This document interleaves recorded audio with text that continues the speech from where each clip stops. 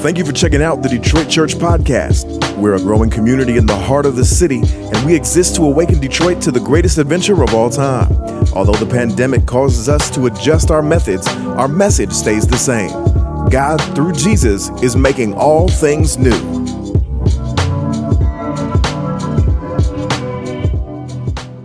Albert Einstein once said that the most beautiful experience we can have is the mysterious. Whoever does not know it and can no longer wonder, no longer marvel, is as good as dead, and their eyes are dimmed. Now, Brother Albert Einstein said the word mysterious, which for some of us might push us into mysticism or some new agey type of thing. But all he meant really was that there has to be an encounter with something larger than ourselves, something greater than us, something that we can't control, we can't even fully, easily define, but something that when we meet it, when we connect to it, changes everything about us. Now, I don't know if you're the kind of person who makes space for the divine, who makes space for God to meet you in unexpected ways. Some of us love this. Some of us wake up every day going, yes, today is the day God will do something crazy, something supernatural. Others of us, if we're honest, we have planned our days. We believe in some degree of standardization with our days. And outside of devotion times and the sacred spaces that we've created for God, we're really not looking for the sublime to enter into our everyday lives. Most of us sometimes even get inconvenienced when God presses his way into our space. I don't know if you know it or not, but Jesus is the embodiment of being exactly what you need, but not showing up the way you would like him to. What we see all throughout the book of John is Jesus showing up, manifesting these signs and these wonders, these miracles, bringing the awe and the wonder into the life of God's people. And unfortunately, the group that has the biggest problem with it are those who are said to understand God, to know him, to know the law. Ironically, the people who know the most about God are the people who are the least aware of his presence among them. This is where we find ourselves, and this is where we start this passage today in John, specifically verses 22 through verses 42. This is the sentiment that's happening as God's people are really, some are believing and some are receiving, and others, specifically the elite, the Jewish leaders, the would-be Bible scholars of the day, these are the ones that are struggling the most with who Jesus is and with what he's doing. They can't fathom that this man who would call himself God, who would do the things that he does, which no one else had done up to that point, also has the audacity to do it on the Sabbath. For them, God knows better. God would not break such a rule. God would not be so petty as to come in a way that they didn't see coming. God would not be outside of their control, proving they don't know God at all. If there's one thing we have learned about God as we study John, we study and we learn and we see that God will not be controlled by you or I.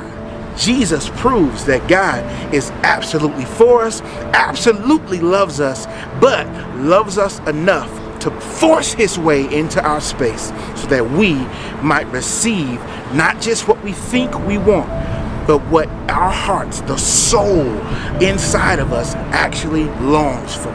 That's what we find in Jesus. And that's what we see in this passage. Join me, let's dig in. At the time, the Feast of Dedication took place at Jerusalem. It was winter, and Jesus was walking in the temple in the colonnade of Solomon. So the Jews gathered around him, and they said to him, "How long will you keep us in suspense? If you are the Christ, tell us plainly." Jesus answered them, "I told you, and you do not believe. The works that I do in my Father's name bear witness about me. But you do not believe because you are not among my sheep. My sheep hear my voice, and I know them, and they follow me. I give them eternal life, and they will never perish. No one will snatch them out of my hand. My Father who has given them to me is greater than all, and no one is able to snatch them out of the Father's hand. And I and the Father are one. The Jews picked up stones again to stone him. And Jesus answered them, I have shown you many good works from the Father. For which of them are you going to stone me? The Jews answered him, it is not for a good work that we are going to stone you, but for blasphemy, because you, being a man, make yourself God. If we back up just a little bit, we can actually see that the Jews in this moment, who John often refers to the Jewish leaders, have actually surrounded Jesus. Now, you might look at this and think, oh, well, they're just leaning in. They want a close seat. They want to know what he's going to say.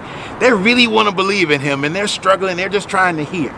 Well, this verb in the Greek language, surround or come around, actually is often used as a military strategy, as in surrounding enemies. This is not a happy, fun group of guys coming to listen to the guy that they believe is the Messiah and get a good earful of what he has to say.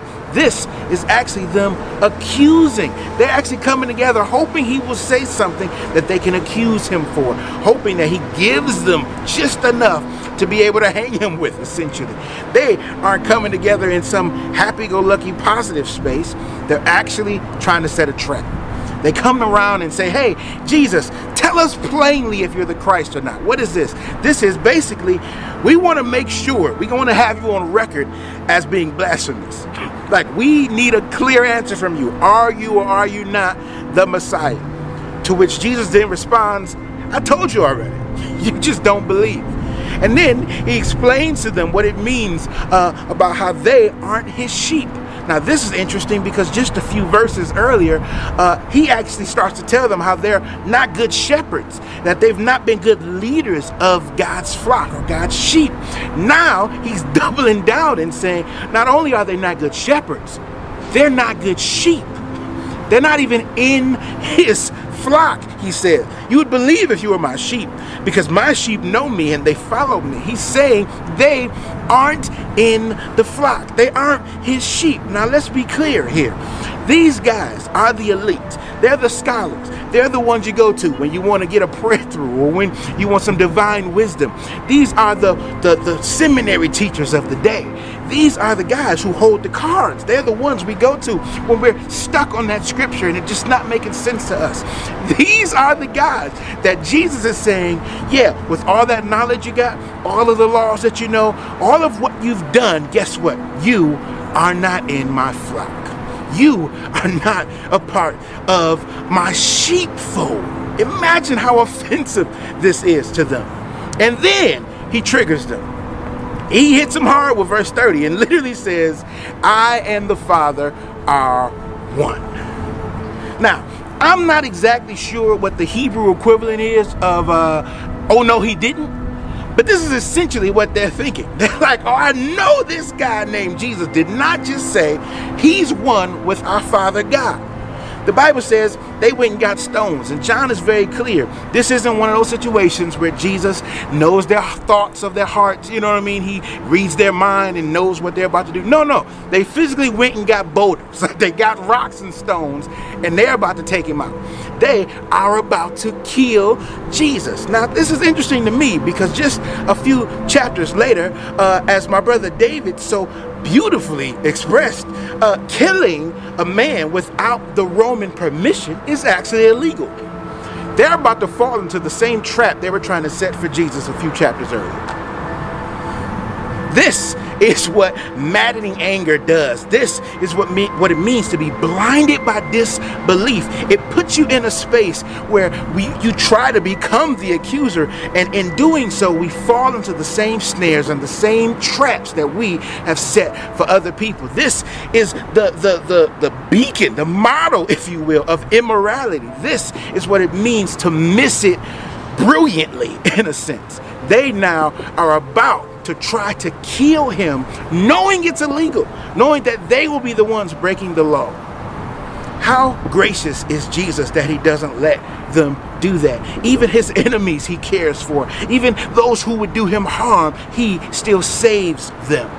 And Jesus says, well, for which one of the incredibly good, or another word for that word good is beautiful, which one of the good or beautiful works have I done? Is it the healing the blind man? Is it the healing the lame man? Is it because I fed 5,000, not even counting women and children? Which one of the beautiful, miraculous works that are more than just naked displays of power, but they're actually signs? They actually point to who Jesus is and what he's come to do. And he says, which one of these works do I deserve to be stoned for? And they say, no, Jesus, it's not about the beautiful works right now. It's about the fact that you, being a man, have made yourself God.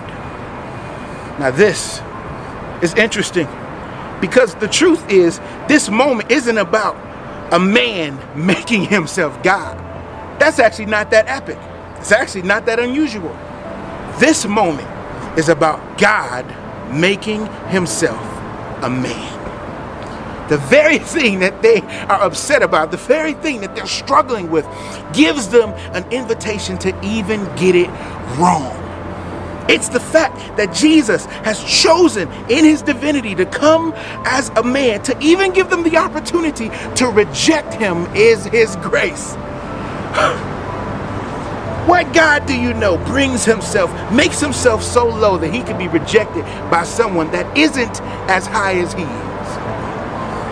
This is the God we serve. This is the Jesus that we love. This is who we lay our lives down for. The kind of God that esteems others higher than himself. I don't know about you, but over the last few weeks, I've found myself having to lay my wheel down at times and lay the part of me that just wants to kind of retreat inward. I got to lay that down and have conversations that sometimes I don't feel like having. I got to be a part of interracial spaces and conversations. And sometimes I'd rather just chill.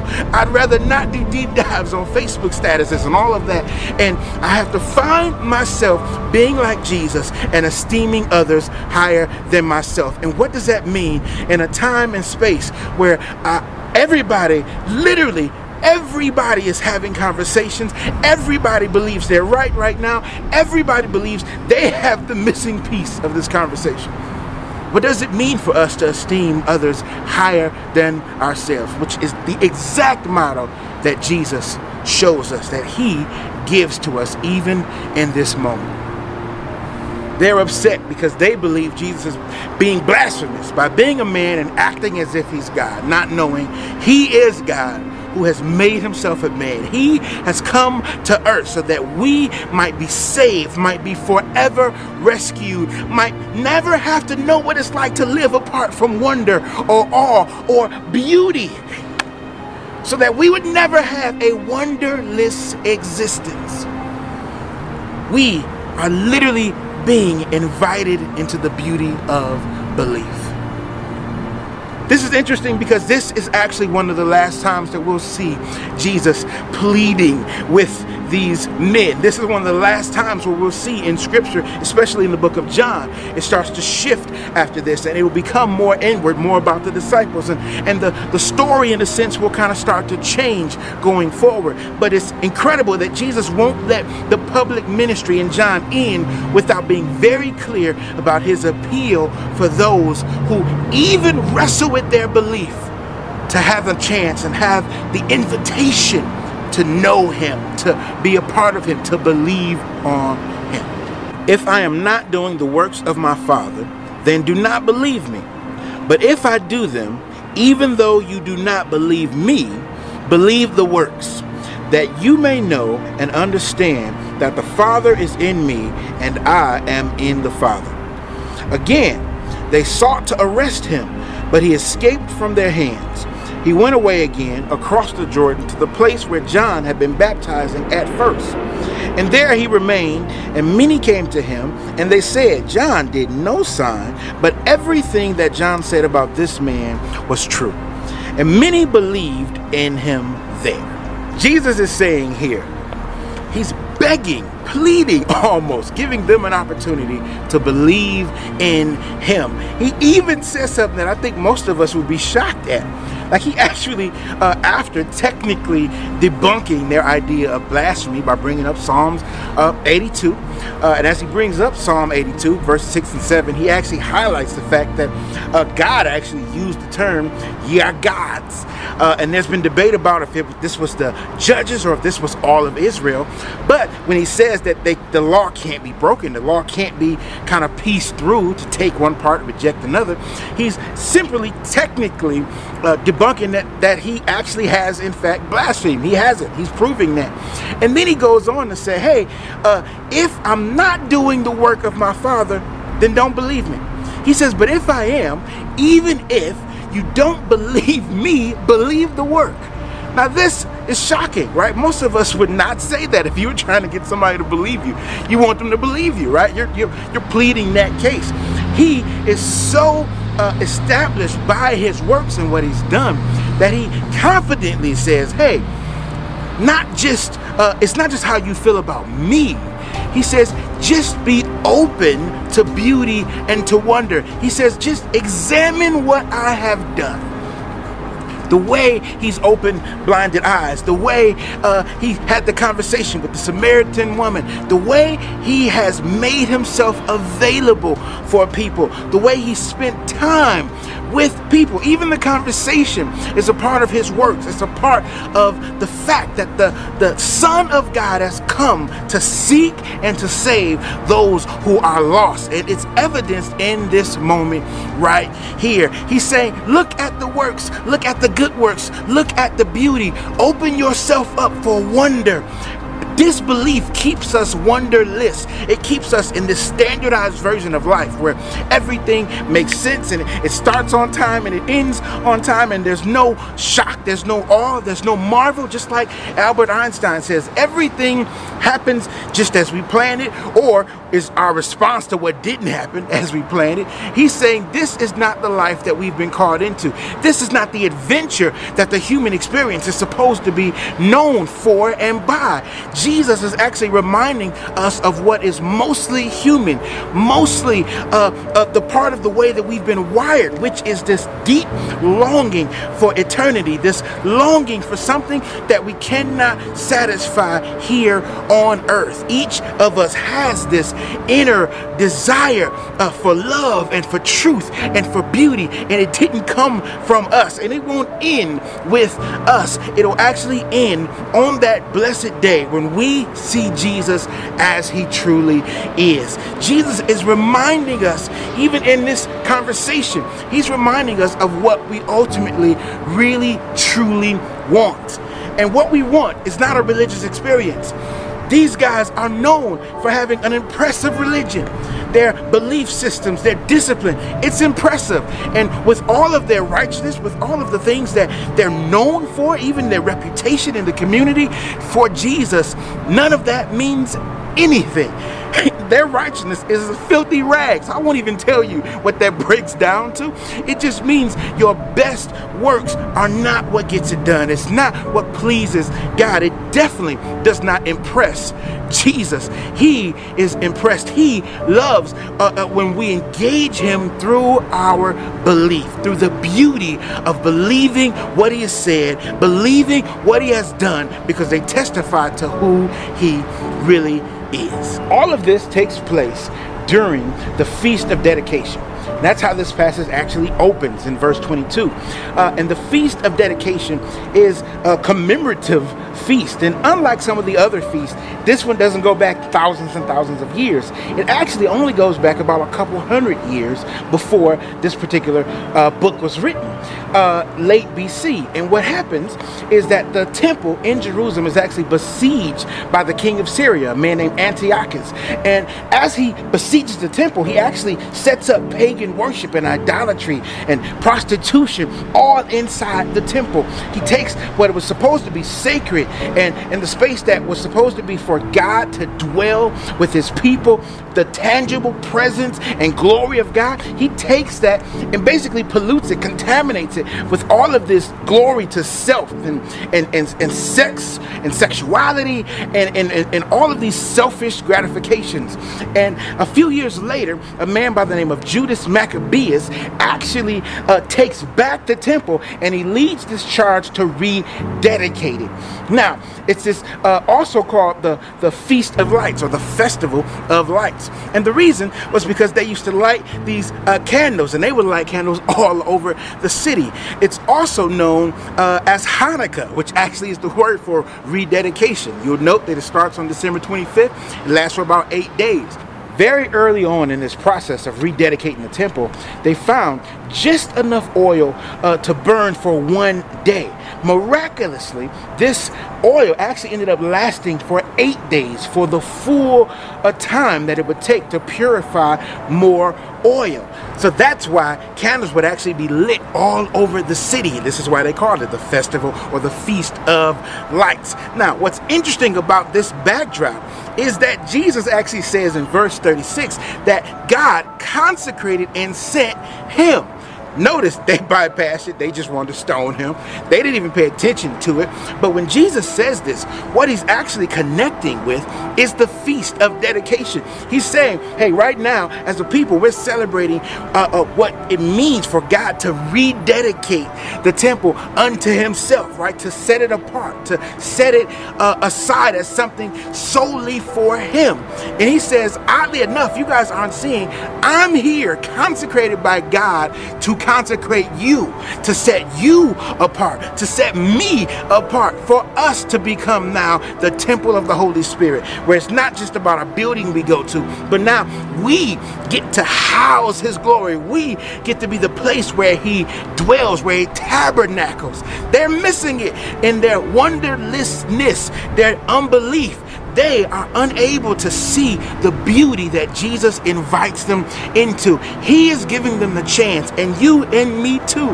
He's given us an opportunity to believe in him. However you have thought about Jesus, whatever you have thought about Jesus, my prayer is that you would come to know who he is, that you would come to trust him, not just the woke Jesus, or the Jesus who keeps you comfortable in your silo, or the Jesus that plays the music you like. No, get to know the full biblical version of Jesus, a God of justice, a God of love, that Jesus is the one who lays his life down, and at the same time, please believe, Jesus definitely is not a pushover. Jesus is not someone who's spineless or who's apathetic. He is actually motivated by love. It's his love that keeps him going back and forth with these stubborn, blind Jewish leaders, and he keeps engaging them, keep giving them an opportunity to get it right. He keeps going back and forth. And for most of us, if we're honest, by about chapter 5 or 6, we would have moved on. We would have found a different group of people. He actually does after this. The Bible says he goes back across the Jordan, not in Jerusalem, not in this city where it's the epicenter of the temple and the worship and religiosity and all of that. And there, people come to him and they believe. He actually does shift his focus, but he doesn't do that without first making it very clear that he comes as an opportunity to believe, as an opportunity to step into the wonder and the bigness, the greatness, the vastness of what life is like when we are driven not by our pursuit of just happiness, but when we are driven by our longing for only that truly satisfies us, and that is Jesus.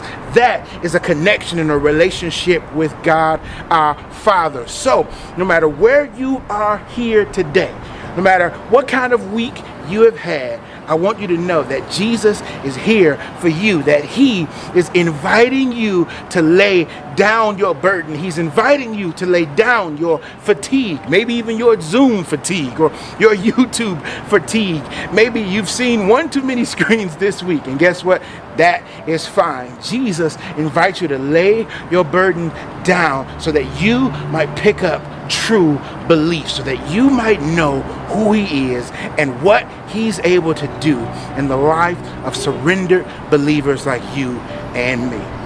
Our city needs us to truly believe in who Jesus is and to make his life a reality in our lives.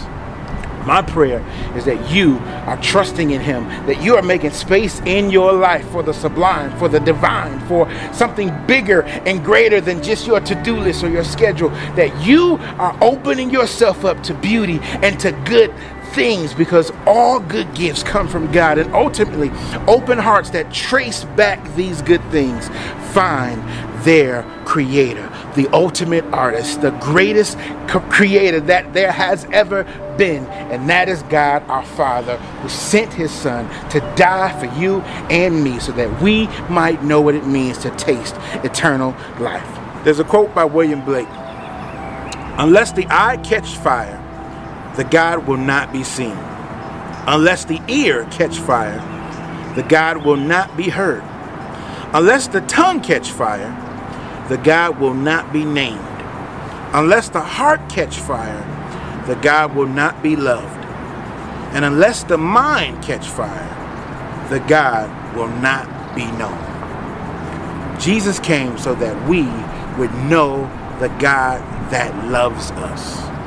Belief is how we access who God is and what he's done. Please, my prayer is not for us to look at what he's done and the incredible things around us and let these things distract or taint our ability to be available in our hearts to believe the unbelievable, which is that God would become a man, come to earth, die in our place, raise again, and with that, he would take captivity captive and would give to us true and utter freedom. Freedom to believe here and now. Freedom to rest in him. I pray that you receive that love, that freedom, that joy. With Jesus, we can believe the unbelievable. In him, even the impossible becomes possible. God bless you. Thank you for listening to the Detroit Church Podcast. We'd love you to subscribe, like, and rate. And if you're not already, you can follow us on social media by searching for Detroit Church.